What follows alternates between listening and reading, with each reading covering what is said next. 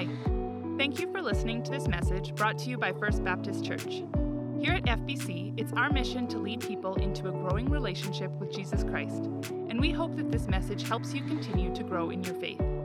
This audio is property of First Baptist Church, but feel free to give away copies of this message in the hopes that others will be impacted by what they hear. For more information about FBC, or if you want to stay connected with us, visit our website at fbcloyd.ca or look us up on Facebook and Instagram. Thanks, and enjoy the latest from FBC.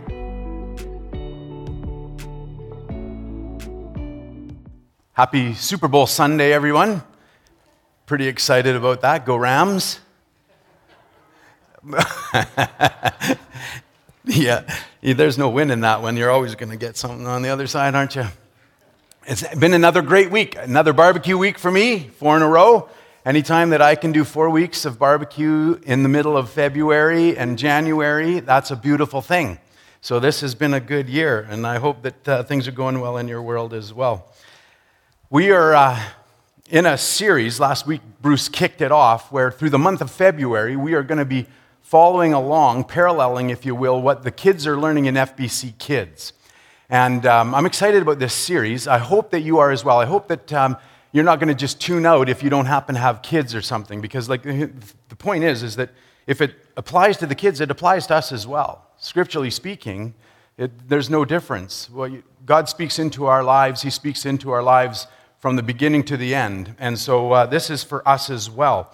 But beyond the personal application, if you will, we have some hopes for this series that it will help us engage with our kids and our grandkids. So for those that do have kids, those that do have grandkids, maybe you even have just friends with kids, that this series will help us engage with them, and especially as we're at this point where some aren't able to be here. Some kids are watching from home and aren't able to be in FBC Kids or what have you here in person.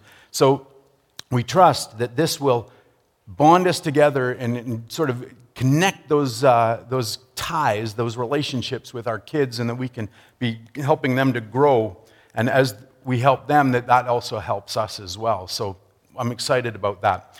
We've got a lot of ground to cover this morning, and so let's just pray, and then we'll dive in, and we'll go from there. Father, today, as we look into your word and as we consider what you have for us, I pray that you would come and by your Spirit that you would work now, that you would arrive with force in our lives this morning, and that you would speak into our world, and that, Lord, as we look at some things, that you would help us to apply them, that you would help us to not just know them, but that you would help us to then be aware of them so much that we would look out to, in order to accomplish what you call us to. And so to that end, I pray these things now, and I ask for this in Christ's name. Amen. All right. So this morning in FBC Kids, the bottom line that they are learning, the bottom line that they're underlining for the kids is that we're to show others that they matter. So we're to show others that they matter. And if we're going to do that, then I would suggest that we best believe it. If that's our objective and goal, then we need to believe it in order to then go out and accomplish that. So I want to begin this morning by looking at some foundational pieces of Scripture that help us to understand that everyone matters. Let's begin really quickly in Genesis 1, verse 27. There it says this: "So God created mankind in his own image. In the image of God, he created them. Male and female, he created them." So he covers all the bases there, and he says that as he has created mankind, he has made all of us in his image. This is backed up again in Genesis 5, chapter 1, and then again in Genesis 9, verse 6. So God comes along and he says right from the very get-go, all of mankind, not just Adam and Eve at the time, but all of us have been stamped with his image as he has created each one of us. Therefore, from that we understand that we derive our worth from our image of God, and that we have all been given it, and that it is all the same for each one of us. No one has been excluded from that mix. So therefore, as we look at mankind, we understand that we all have been created on the same level, that we all stand foundationally the same before God and with each other. But we can continue on in Scripture and see this play out also in some other different ways. So let's look then at Romans 3, verses 21 to 30. Romans chapter 3, verses 21 to 30. If you've got your Bibles, please feel free to use them. Your phones, that's awesome as well. If not, you can follow along on the screen. This is a little bit of a section. We're going to read through and then we're going to come back and look at it. Just break it down a little bit. So Romans 3, verses 21 to 30. But now, apart from the law, the righteousness of God has been made known, to which the law and the prophets testify. This righteousness is given through faith in Jesus Christ to all who believe. There is no difference between Jew and Gentile, for all have sinned and fall short of the glory of God, and all are justified freely by His grace through the redemption that came by Christ Jesus. God presented Christ as a sacrifice of atonement through the shedding of His blood to be received by faith. He did this to demonstrate His righteousness because in His forbearance He had left the sins committed beforehand unpunished. He did it to demonstrate His righteousness at the present time, so as to be just and the one who justifies those who have faith in Jesus. Where then is boasting? It is excluded. Because of the law that requires works? No, because of the law that requires faith. For we maintain that a person is justified by faith apart from the works of the law. Or is God the God of Jews only? Is He not the God of Gentiles too? Yes, of Gentiles too, since there is only one God who will justify the circumcised by faith and the uncircumcised through that same faith. As we think about the fact that everyone matters, we see here that everyone matters to God. We see this in two ways, really quickly. Everyone matters the same. Number one, we see it in the fact that we are all separated from God by our sin and nothing else. All right? Before God, we are separated from Him, all of us, by our sin and nothing else. So not our skin, not our kin, not our kind, not our class. You know, that's good preaching when there's alliteration. There should be some amens there. Right? All the best preachers have alliteration. I can only work it in once every 5 or 6 weeks. We are all the same before God because of our sin. We've all been separated from Him by our sin and our sin alone. Not our skin, not our kin, not our kind, not our class. So again, we recognize that we stand shoulder to shoulder with everyone around us in mankind on that basis. None higher, none lower. Everyone in the same boat. Number two, what's more? Paul points out here that we are all saved from our sin the same way, which is through faith in Jesus Christ alone. Therefore, from that we understand that no one has to do any more than anyone else. No one has anything less to do than anyone else to be saved by God, which is to say that we all have to place our faith in Jesus Christ. And as we place our faith in Jesus Christ, regardless of who we are, what we look like, where we come from, who we're related to, who we're not related to, what class we live in, economically speaking, our intellectual ability, whatever the case might be, as we place our faith in Jesus Christ, we can be saved from our sin. So this morning then, we see that at creation and at the foot of the cross, we are all the same. There is no difference. There's no distinction between people. We are all equal before God and equal with one another. Now, as we look at that passage more tangibly this morning, perhaps, Paul is demonstrating this fact to us through the context of Jews and Gentiles. All right? The Jewish-Gentile divide that existed at the time, which was the primary divide of his day. That was the number one issue at the time. The Jews and the Gentiles did not mix. There was a huge gap there. And what Paul does here is he demonstrates as there is no difference then for Jew or Gentile in terms of sin or their standing before God. And as he demonstrates that there is no difference between Jew or Gentile in terms of how we are saved, how we are restored in our relationship with God, then Paul effectively blows up the divide as he points to what Christ has done.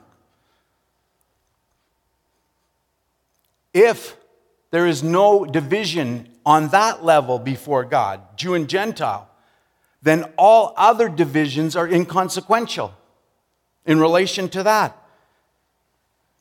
They don't stand up. So again, whatever distinctions that we have today, that the Jewish-Gentile divide isn't our primary issue. We've drawn other things into the equation. We look at other things. We look at race. We look at gender. We look at whatever. Economic class, nationality, intellectual ability, what have you. Vaccination.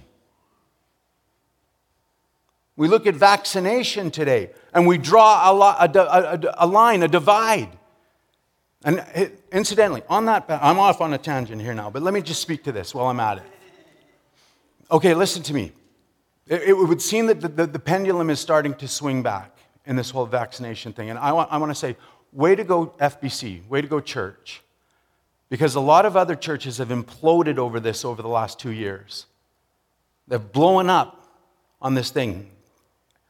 And you guys have handled it really well. We've been together in this. And I recognize that. I see people out here that hold very differing opinions. And we're sitting together in the same pews and we're pursuing the bigger mission, which is the call of God on our lives to share the gospel with the world around us. We're not getting distracted by that. But as we go back now, as we start to see that pendulum swinging back the other way, let's not lose sight of that same fact. That our mission is to share the gospel with others. So let's not start to flaunt it or whatever. Let's keep those things together. Let's stay together. Let's continue to exercise grace with one another. Don't let this division divide us now. Done remarkably well. Way to go. Let's hang on to that. Let's carry on. But as Paul erases this divide then for us between Jew and Gentile, then we understand that all of these other issues are inconsequential as well. And that therefore then there is no divide between us as people. There need not be, there better not be. Paul goes on, let's carry on. Paul goes on in Ephesians 2 to say this, Ephesians 2:14. And I would encourage you, we don't have time this morning, but if you want some more biblical evidence of this, then go home and read Ephesians 2 verses 11 to 22. This will underline this whole thing again. It will reinforce it, will expand it again. Paul says this though in Ephesians 2 verse 14.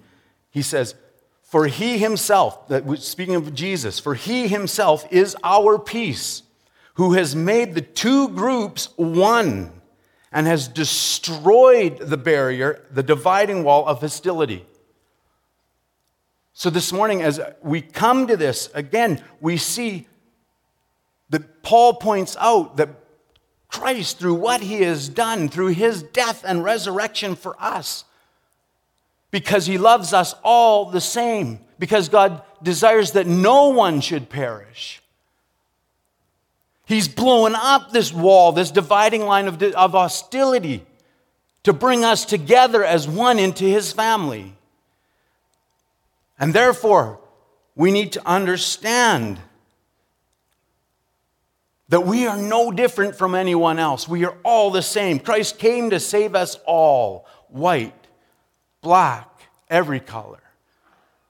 Not just the well-to-do, not just the men, not just the girls. Everyone.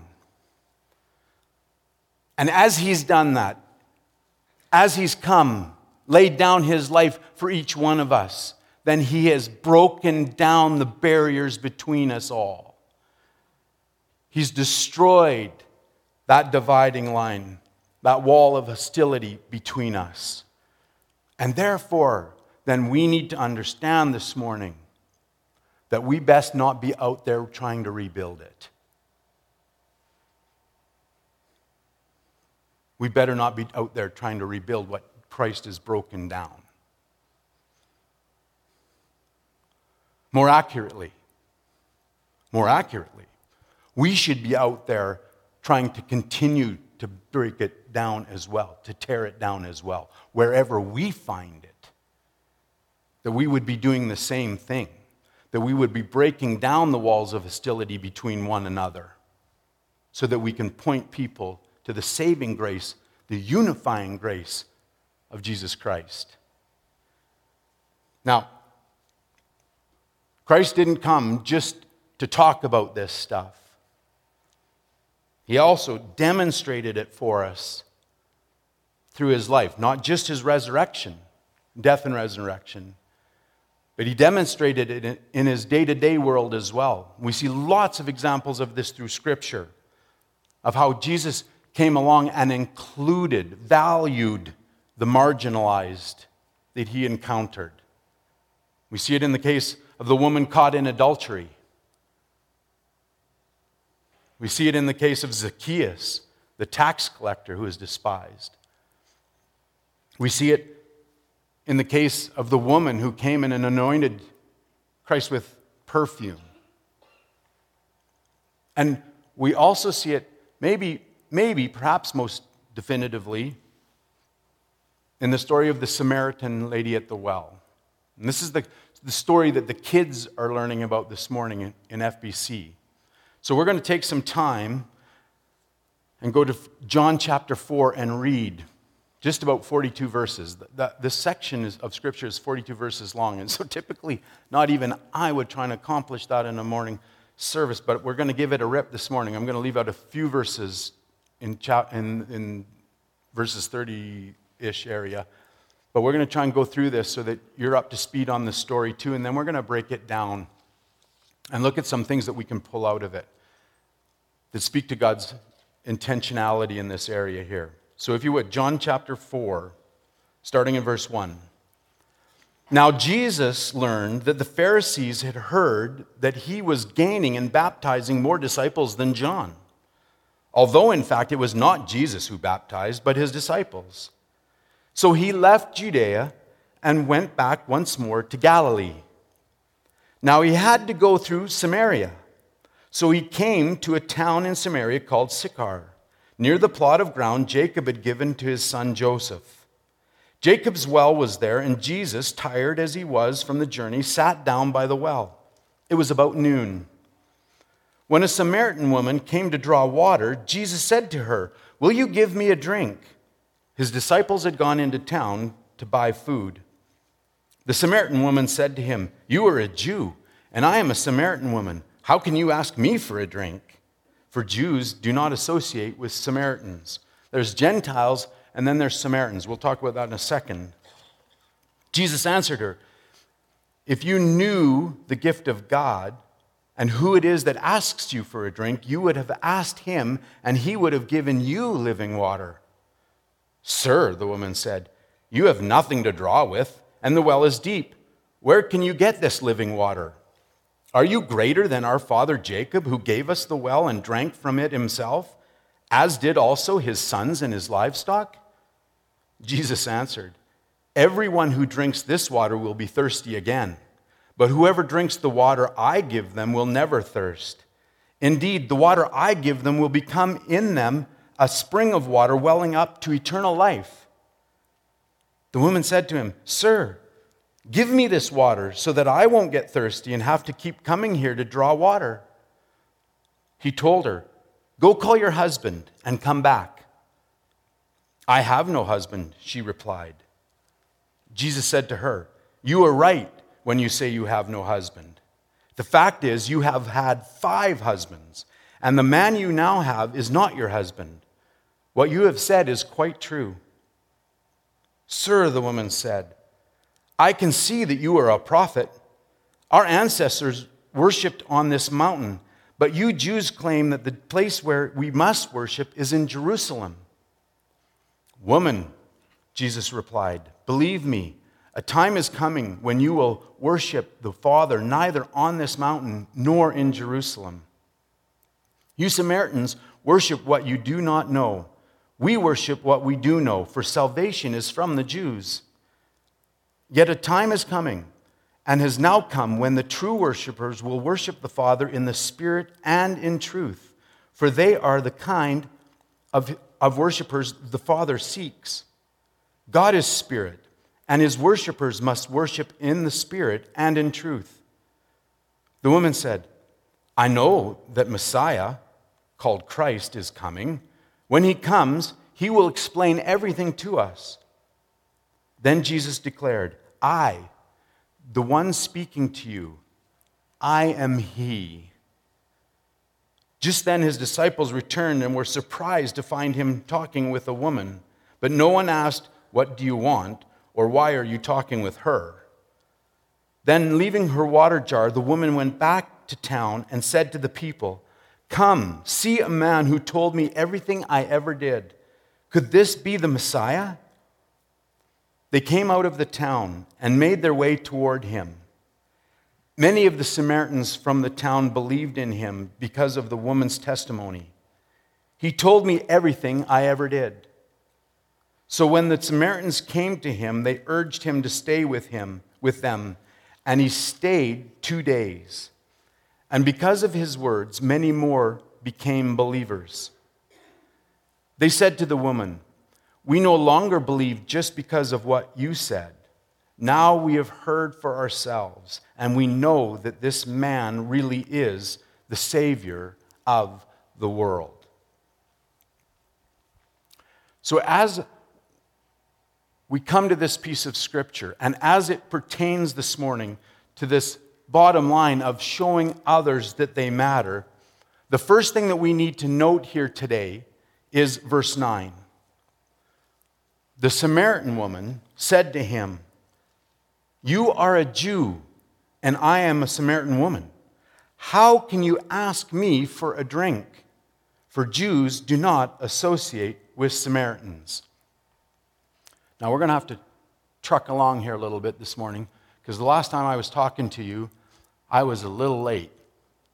And I had to incur and endure the wrath of Kelsey, who did announcements last week.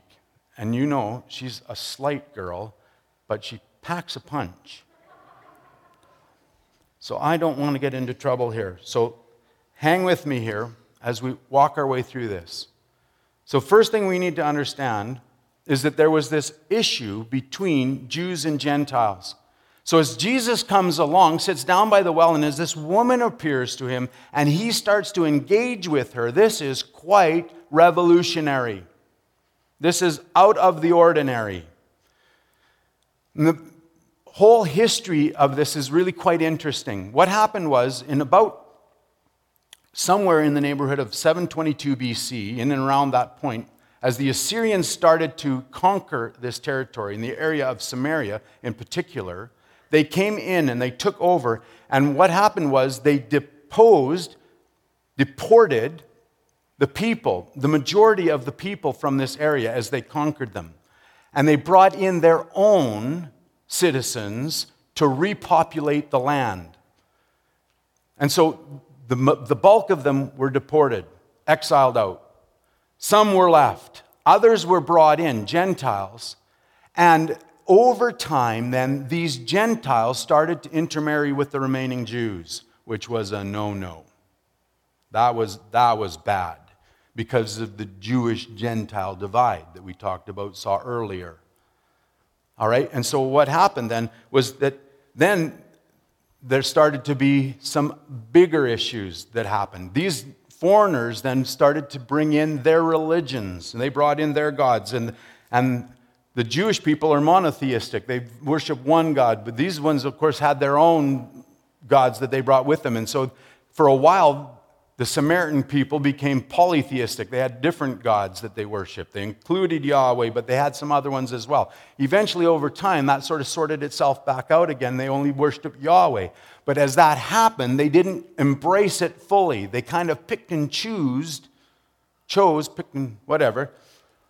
They selected the parts that they wanted to adhere to and the parts that they didn't want to adhere to. So this rift started to increase then between the two, to the point that when later, after the Jews had been exiled again in about 538 BC, as they were coming back, they were going to rebuild the temple in Jerusalem. And the Samaritans came along and said, hey, let us help you rebuild that temple in Jerusalem. And the Jewish people said, oh no, thank you very much. They rejected them. Don't need your help, thank you. Which then just torqued the Samaritans. This was not doing anything to build the bridges, right? It was further dividing the chasm between them. So the Samaritans then, in response to that, decide, well, we're going to build our own temple. We're going to build it on Mount Gerizim or something or other over there, however you say that. And so as that happened, then the Jewish people later responded. They burnt down their temple. So this whole hostility had been building and bubbling and boiling over the years to the point now where you could be Gentile, that was bad. But then this was like sort of almost like the in the family struggle, fight, where there's the in-house problem, and it was just about as bad. The Samaritans were not at all received by the Jewish people. The Jewish people were not at all received by the Samaritans, and they dug in, entrenched on their respective sides, and they weren't getting along at all.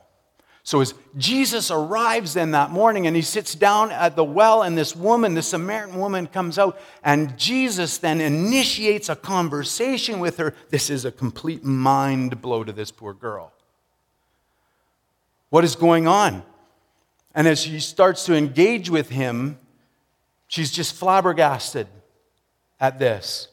So that's what's happened here initially, right off the hop. What's more then, we need to look at verse 6. It says there that Jacob's well was there, and Jesus, tired as he was from the journey, sat down by the well. It was about noon. Now, John, you need to understand that as John writes, he's not writing just kind of willy-nilly. He is very intentional about what he is doing, what he's including in this story. He wants you to know it is about noon.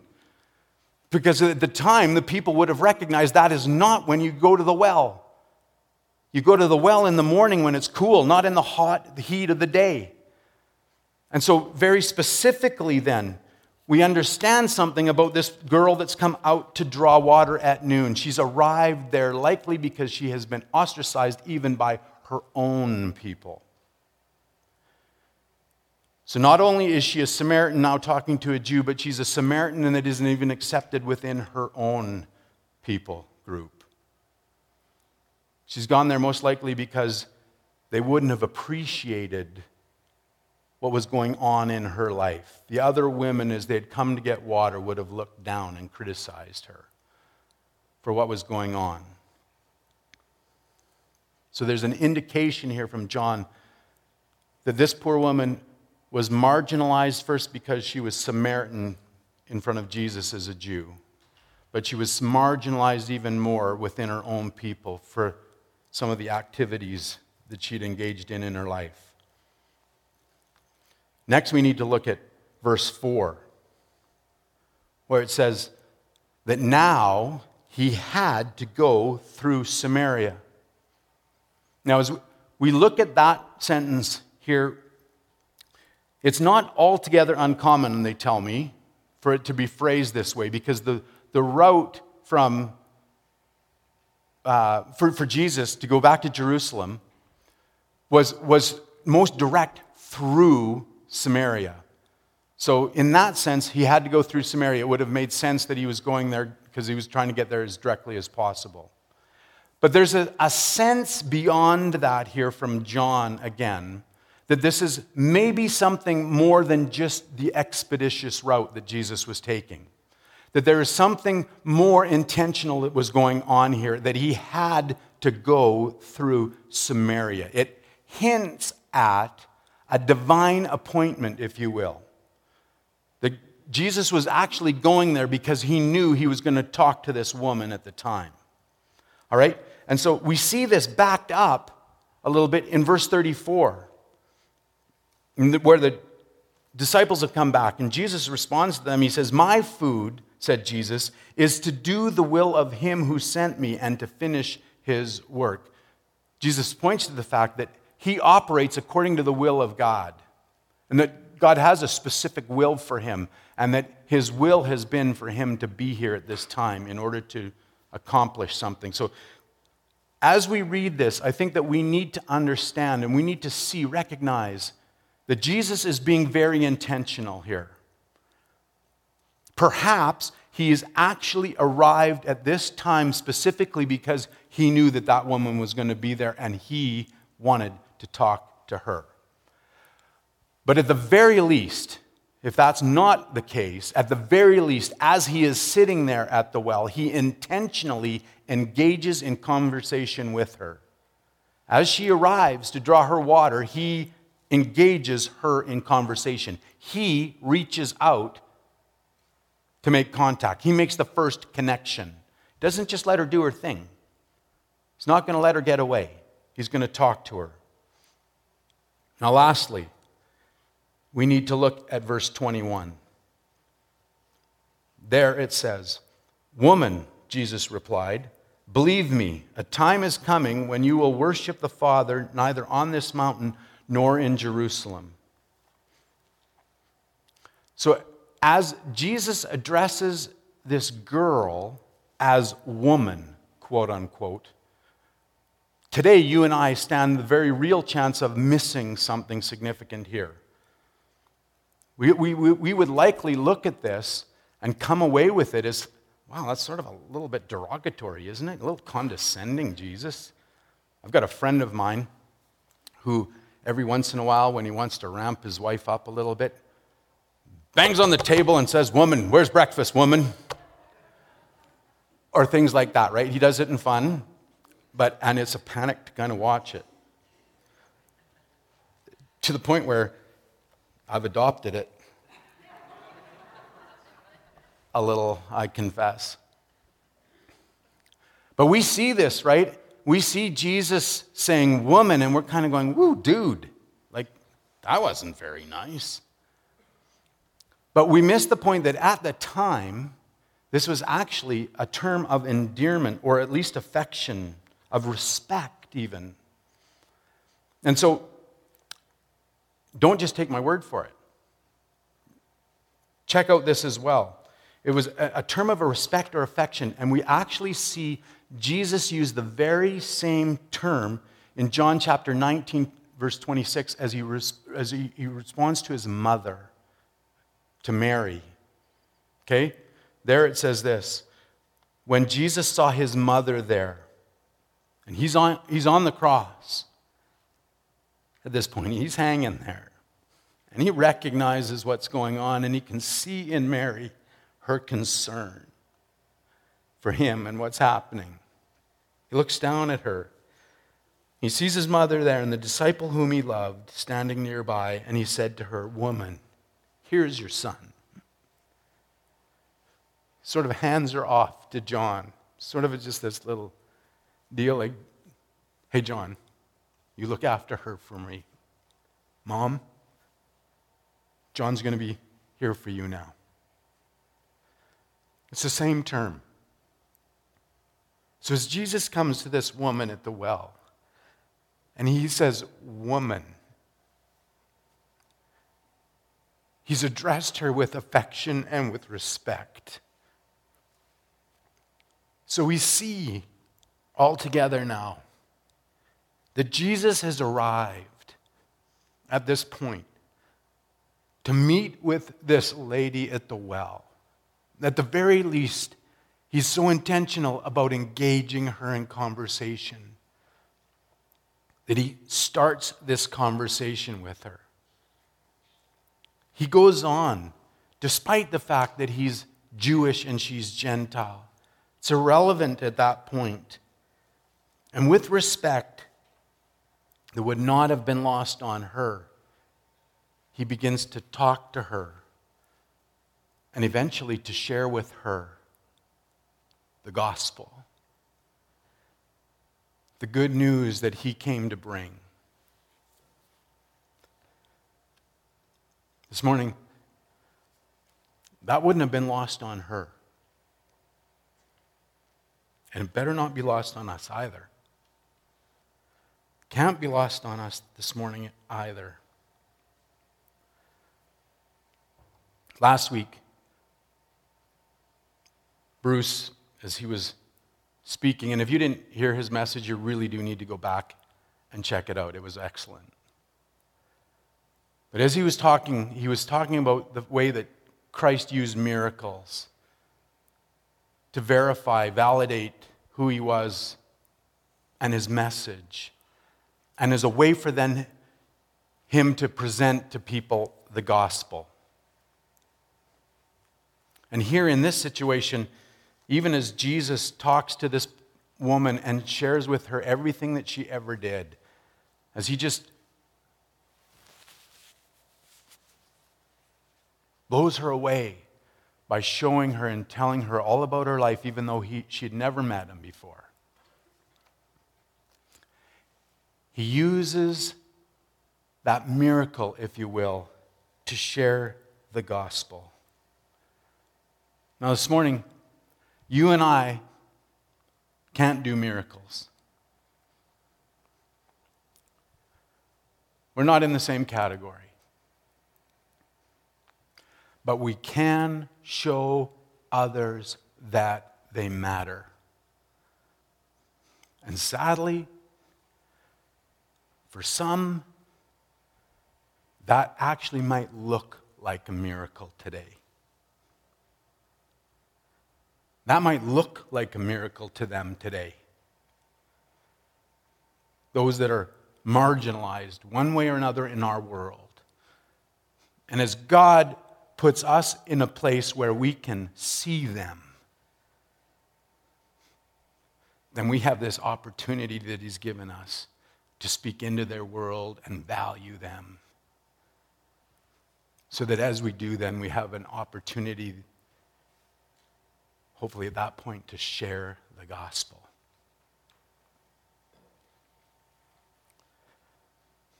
This morning, the bottom line is that we need to show others they matter. And I know this morning that we all know that. The thing is that there's some others out there that don't. So our goal should be that no one on my block, no one on my block, no one on my watch should be marginalized, should go through life thinking that they don't matter. So look around this morning. Where has God put you? Where has he situated you? because he wants you to see someone that might be marginalized. He wants us to be looking for those that don't feel like they measure up. As you look around this morning, who do you see? Not just here. Who do you see at work? Who do you see at school? As God brings people to your mind right now, who do you see on your block, in your neighborhood, that might be thinking they don't matter? And what can you do to engage with them? What can we do? What can we do to come alongside them, to reach out, to intentionally connect? Can you take your lunch so that you can have lunch with a coworker? Another kid at school?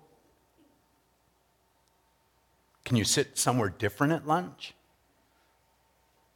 so that that would bring you into contact with them? Can you invite them over?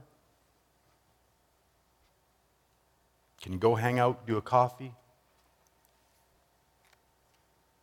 Can you start a conversation? I'd encourage you to. Then value add to them. Let them know that they matter to you and most importantly to Jesus. Let's pray. Father, this morning again, God, you are so good to us. Lord, what a comfort it is to know that you don't operate according to some structure where some are higher and some are lower, but that you love us the same. Father, and again, just to stop and think about the fact that you sent your Son to die for every one of us. You're so good. And so now, Lord, with that in front of us, with that model before us, I pray that you would help us to follow suit. That as your people now, that we would move out and that we would continue to tear down that wall of hostility. That we would be able to share you with the world around us. That we would be able to demonstrate to people that they matter to us and most importantly to you. So as we go out from here, God, I pray now that you would help us to see the ones that you want us to see. That you would motivate us to not just see them, but to walk across the room, to extend a hand, to start a conversation, however that might be, so that we could share you with them. And I pray this all in Christ's name and for his sake. Amen. I am barely under the wire for Kelsey. If you collect your kids quickly, maybe I'll avoid the beating. Thanks for being here. We'll see you next week.